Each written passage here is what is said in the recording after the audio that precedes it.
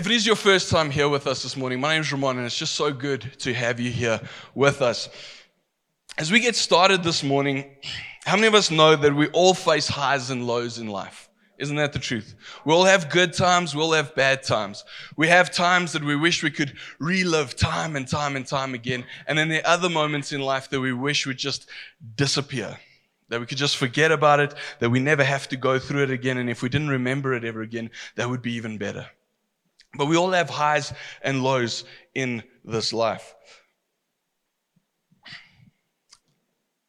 This past 2 weeks, my wife and I have celebrated 2 different anniversaries.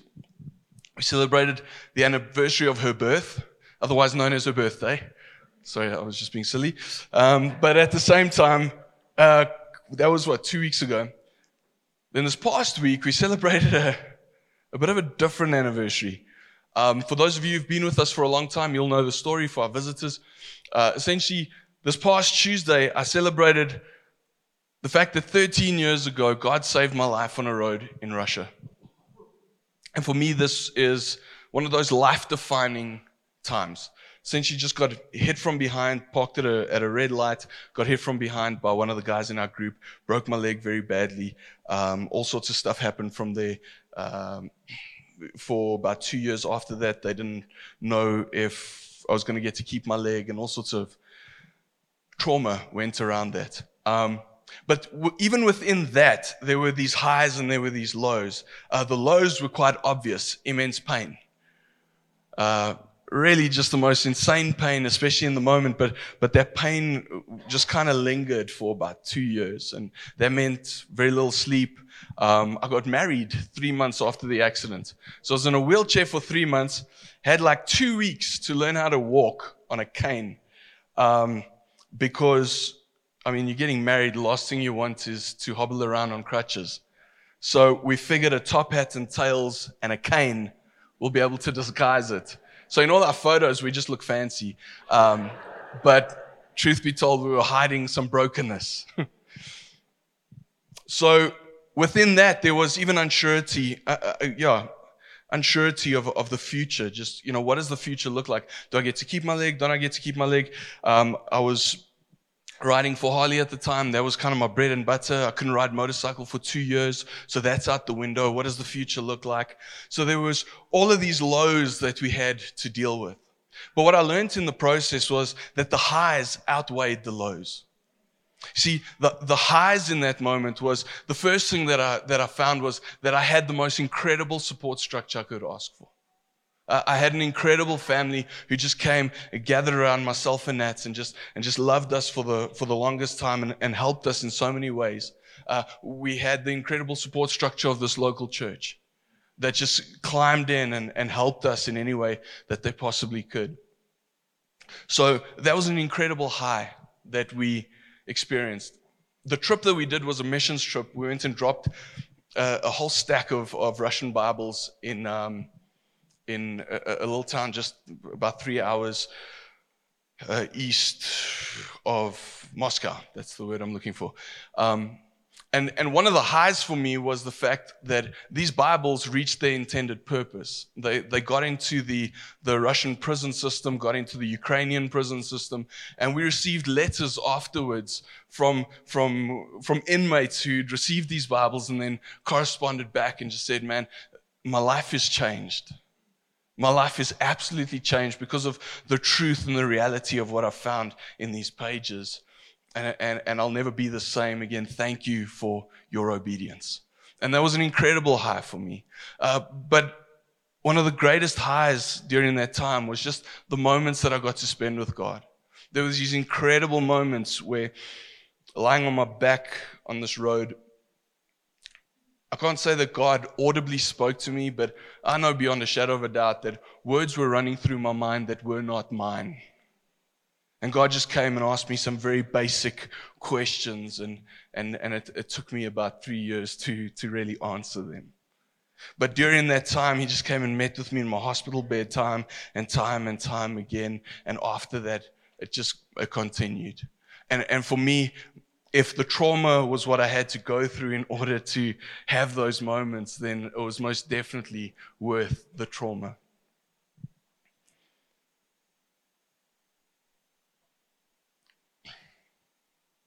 Now, we may look at that story and go, but Ramon, you were on a mission trip. Like, weren't you in God's will? So how did you get hurt if you're in God's will? Like, how do things go wrong when you're in the will of God? And whenever I think of that, I always think of the life of Paul. Paul's this guy who sets out to persecute followers of Christ. Like, that's his mission in life. He goes out to persecute followers of Christ, and during the process he actually meets Jesus on the road to Damascus and has an incredible encounter with him, and through this encounter Paul's life will never be the same. And today we know Paul as this guy who's responsible for having written 2/3 of the New Testament. So within your Bible, that last bit, 2/3 of that. Why? They were just letters that he wrote to different churches and to different leaders. And as he wrote these letters, they've all been compiled into what we call the Bible today, but specifically within the New Testament.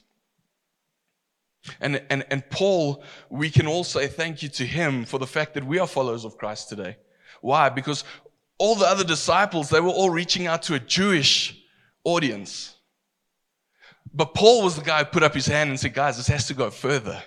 This can't just stay within this community. In fact, he said, when it comes to being a Jew, I'm the biggest Jew of them all. I've fulfilled the law, I've kept the law, but I recognize that the love of Jesus shouldn't just be confined to one place. It needs to go beyond this group. And today we get to gather here. We get to have real relationship with God. Why? Because one guy said, hey, this has to go further than just one group of people. But in having said that, if we look at the life of Paul, he suffered greatly.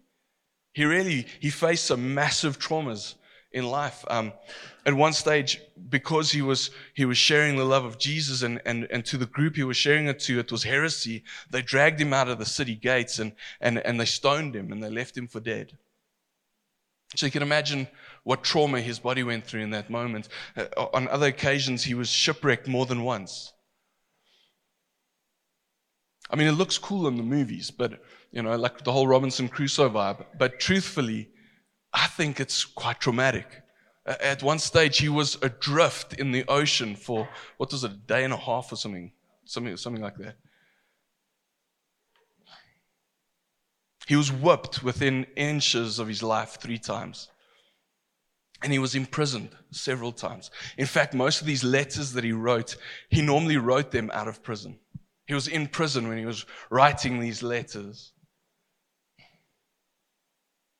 And after all that Paul has been through, after all the trauma that he went through, after all the brokenness that he went through, Paul still gives us this advice as we face our own hardships in life.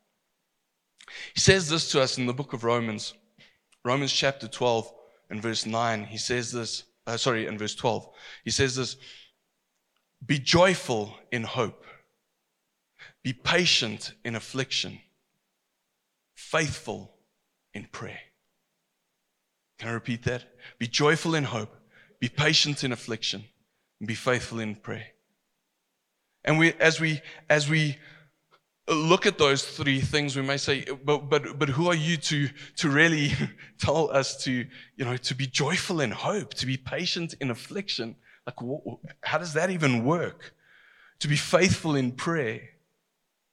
Well, as I said, so many of his letters were written out of prison. In fact, the book of Romans is one of the few letters that he wrote where he wasn't in prison. So I believe that Paul has the life capital. He has the life experience that gives weight to his words as he speaks. We know that they were God-breathed. I get that. But at the same time, at face value, as we look at them today, Paul has that life capital to speak into this moment. So his first little piece of advice there to us is be joyful in hope. Be joyful in hope. I'm going to start off with hope. Like, if you consider hope is something that we don't really see a lot of in the world today. Hey, there's not a whole heap of hope in this world today. You look at our political structures and systems, there's not a whole lot of hope there. You look at our economic situation, there's not a lot of hope there. You look at quite often family structures and you see the lack of hope there. Our social settings, the lack of hope there. And if there's something that I've learned, is that it's exceptionally hard to have any joy without hope. And yet he says, be joyful in hope. So Nats and I, a couple months ago, we were facing some pretty big questions. We were facing some pretty rough times. And within the situation we were facing, it was completely out of our control. Completely out of our control. And during that time, as we were looking at this, we couldn't see a future. We couldn't see an outcome to this. It kind of looked like this is it. And I can tell you this, the moment that we couldn't see a future, there was no hope. We felt like there was no hope for this. And as we felt like, because there's no future, there's no hope, the joy of life was sucked right out of us. Fact.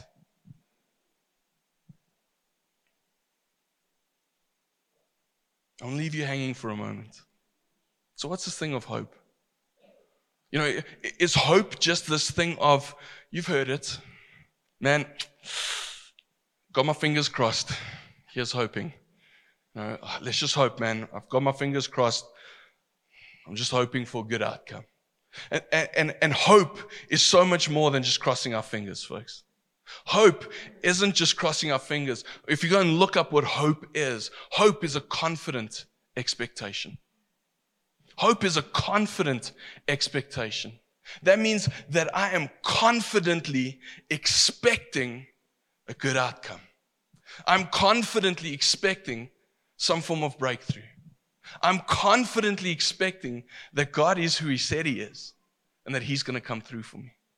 That's what hope really is. But as I've explained that, let's be honest, hope doesn't come naturally, does it? Hope doesn't come naturally. But yet there is this search and longing for hope in each and every one of us here today.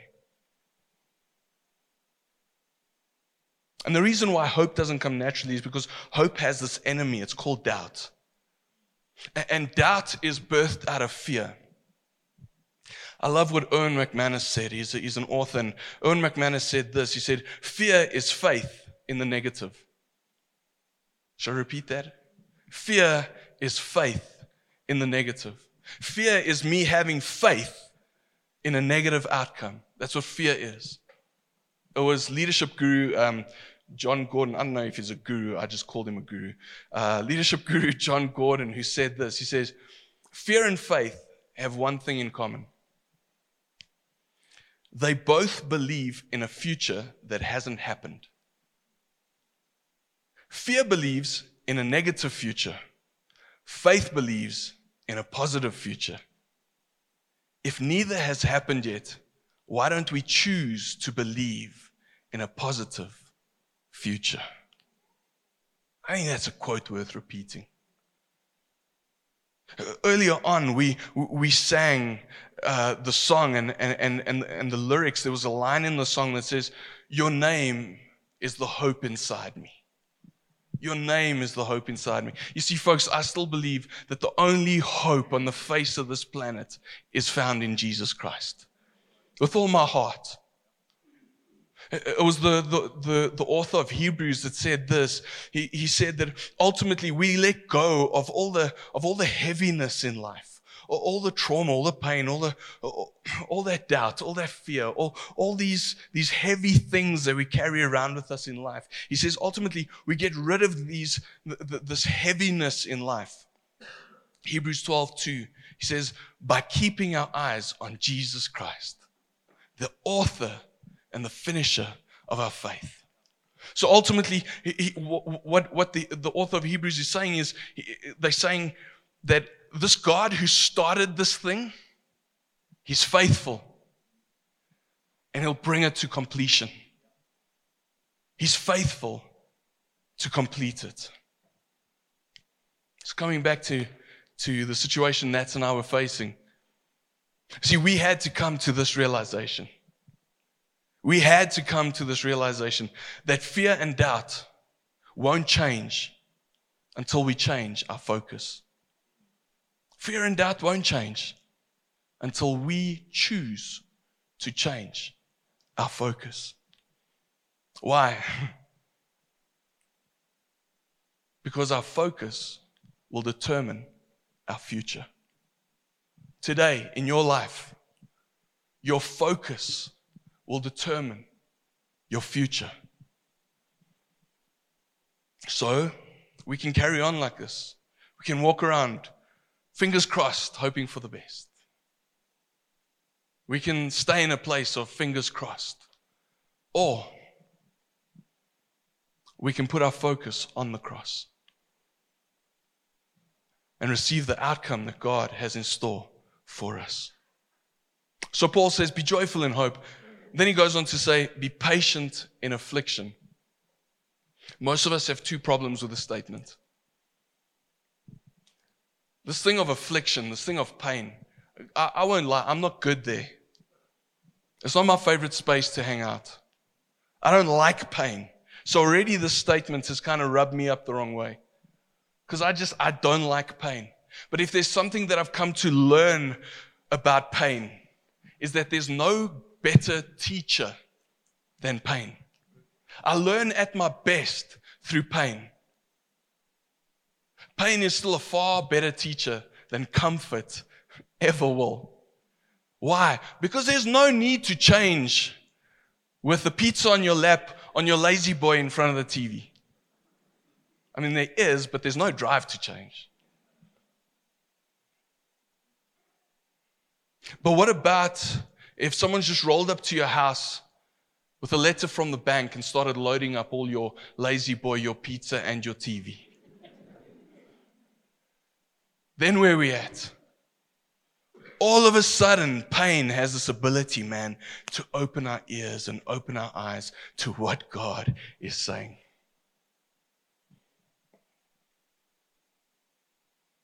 Pain is where we learn. It was the actor James Garner. I can't say I've ever watched any of his movies, but he said this, and I thought it was worth repeating. He said, learning is a gift, even when pain is the teacher. Now, the other part of the statement that we have a problem with, this thing of be patient in affliction, is this patience part. Like, we don't like waiting. I don't know about you, but I hate waiting. So I don't drive a car through traffic. Because, for heaven's sakes, I can't wait. I praise God for lane splitting every day of my life. I absolutely hate waiting. There was a TV show a couple years ago, and it was kind of a messed up sitcom, but we won't get into the theology of it all this morning. But essentially, the storyline was that this guy had to go and meet with the devil once a week, and he had to go to the devil's head offices here on earth, and his head offices were the licensing department. So I was like, look, I don't know about the rest of your theology, but I think you guys are onto something there.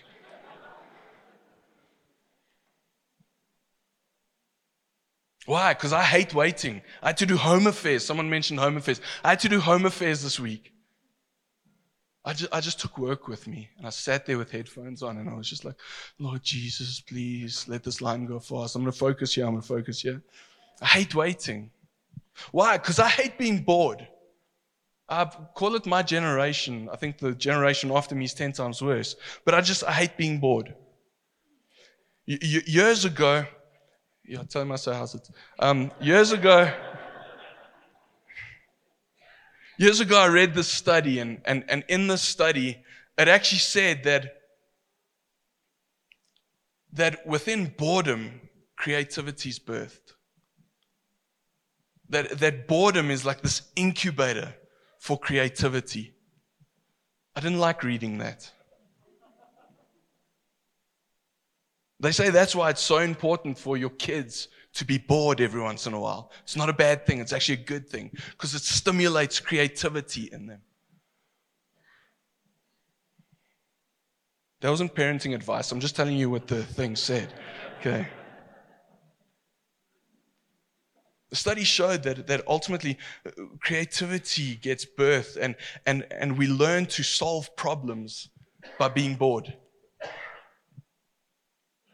I think this speaks so beautifully into where God speaks to us through the psalmist in Psalm 46, where he says, be still and know that I'm God. It's almost like he's saying, hey, just go be bored for a little bit. Just clutch out, like forget about everything else. Just, what do they call it? Disconnect. Disconnect from all the static, all the noise in life. Just come and be still, be quiet. Just take time to just be with me.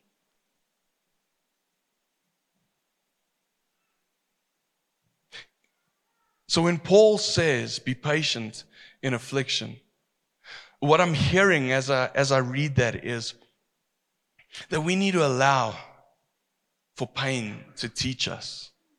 We need to be open to not just have to suffer and just pray for it to end. No, it's there for a reason. It's there for a purpose. And we can miss the purpose, and all that's happened is we were in a lot of pain. Or we can respond to it and go, Lord, what are you wanting to build into this life? What are you wanting to teach me? What are you busy doing that I'm needing to learn in this moment? So we need to allow pain to teach us, and at the same time, we need to allow that waiting to teach us. And then God will start a creative process in you and in me to start seeing solutions. So often we run to God and we just say, Lord, I need you to solve this problem for me. Lord, I need direction here. I need guidance. Lord, this waiting's killing me, but come on, give me an answer. And sometimes I believe it's like God saying, well, it's in the waiting that I'm going to reveal the answer to you. Be patient in affliction.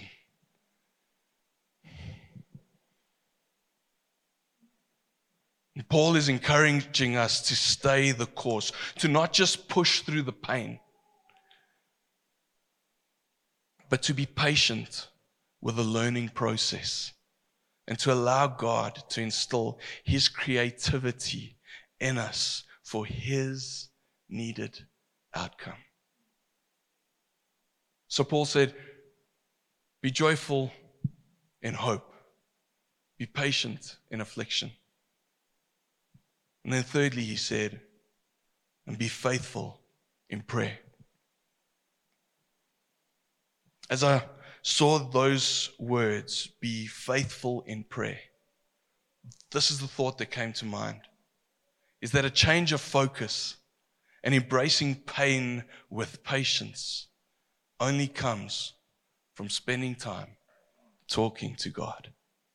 These things aren't natural to us. This thing of shifting our focus, this thing of being patient even in our pain, they're things that don't come naturally.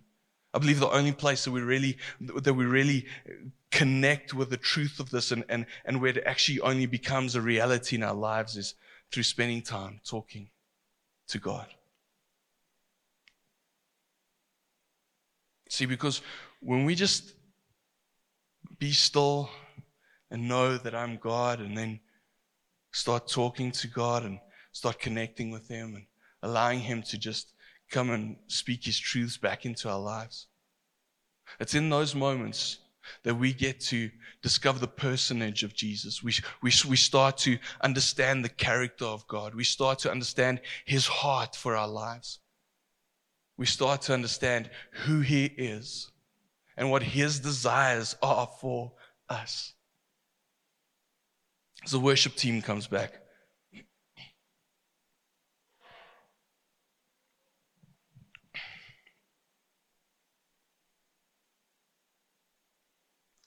there's a song out right now that I was listening to through the week, and I believe it just shows the character of God so beautifully. And it's It's a song written by Ben Hastings and Joel Houston. And the chorus are these words. It says, "So I will praise you on the mountain, and I will praise you when the mountain's in my way. You're the summit where my feet are, so I will praise you in the valley all the same. No less God within the shadows, no less faithful when the night leads me astray. You're the heaven where my heart is, in the highlands and the heartache all the same." See, in Lamentations, it says this to us. It says, "The faithful love of the Lord never ends. His mercies never cease. Great is His faithfulness. His mercies begin afresh, brand new, every morning." And Hebrews 13 says to us that Jesus Christ is the same yesterday, right here in this moment today, and forevermore. He doesn't change, but yet every day He comes with a fresh batch of mercy. That's His nature. That's who He is in our lives. And affliction can so quickly become our focus as we forget the nature and the personage of who God actually is. So how do I get out of it? How do I move beyond just focusing on this pain? Well, Paul told us we need to be joyful in hope. We need to be faithful in prayer, faithful spending that time with God, allowing Him to shift that focus. And then once we've done that, it's in that process that God will build the patience that you and I need to work our way through our pain, to work our way through our affliction.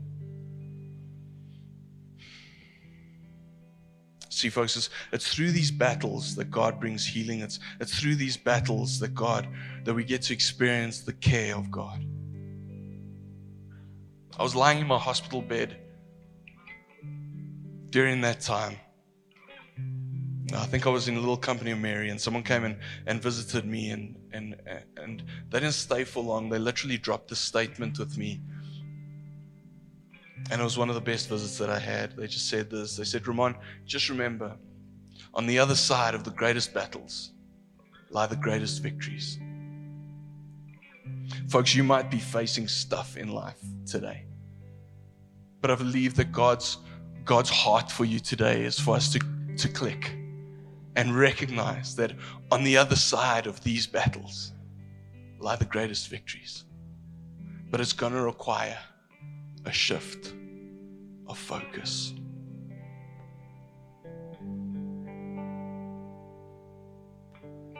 Thank you, Father God, that as you said through the psalmist, Lord,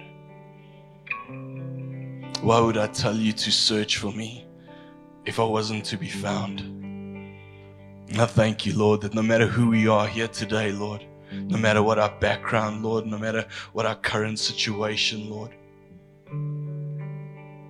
that your heart is for us to find you, Lord, and that you do not hide us, but Father God, that you make us, that you make yourself visible in plain sight. So Father, I pray that this week, Lord, as we take our pain, as we take our affliction, Lord, as we take the stuff and the circumstance that we may be going through right now, Lord, and we just come and we surrender it at the feet of our Heavenly Father who loves and cares for us and wants to engage with us.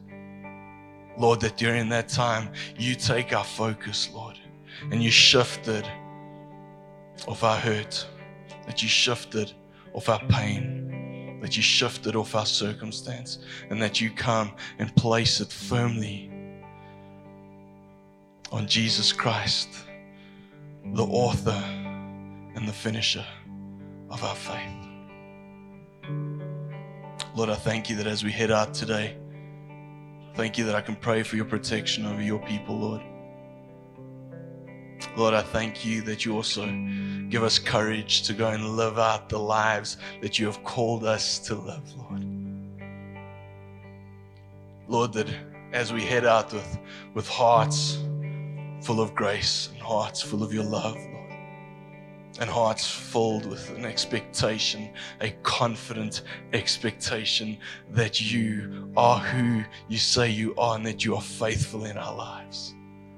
Lord, that from that place we can go and be accurate representation of your Son, Jesus, to everyone around us. And we pray this all in Jesus' name. Amen. Amen.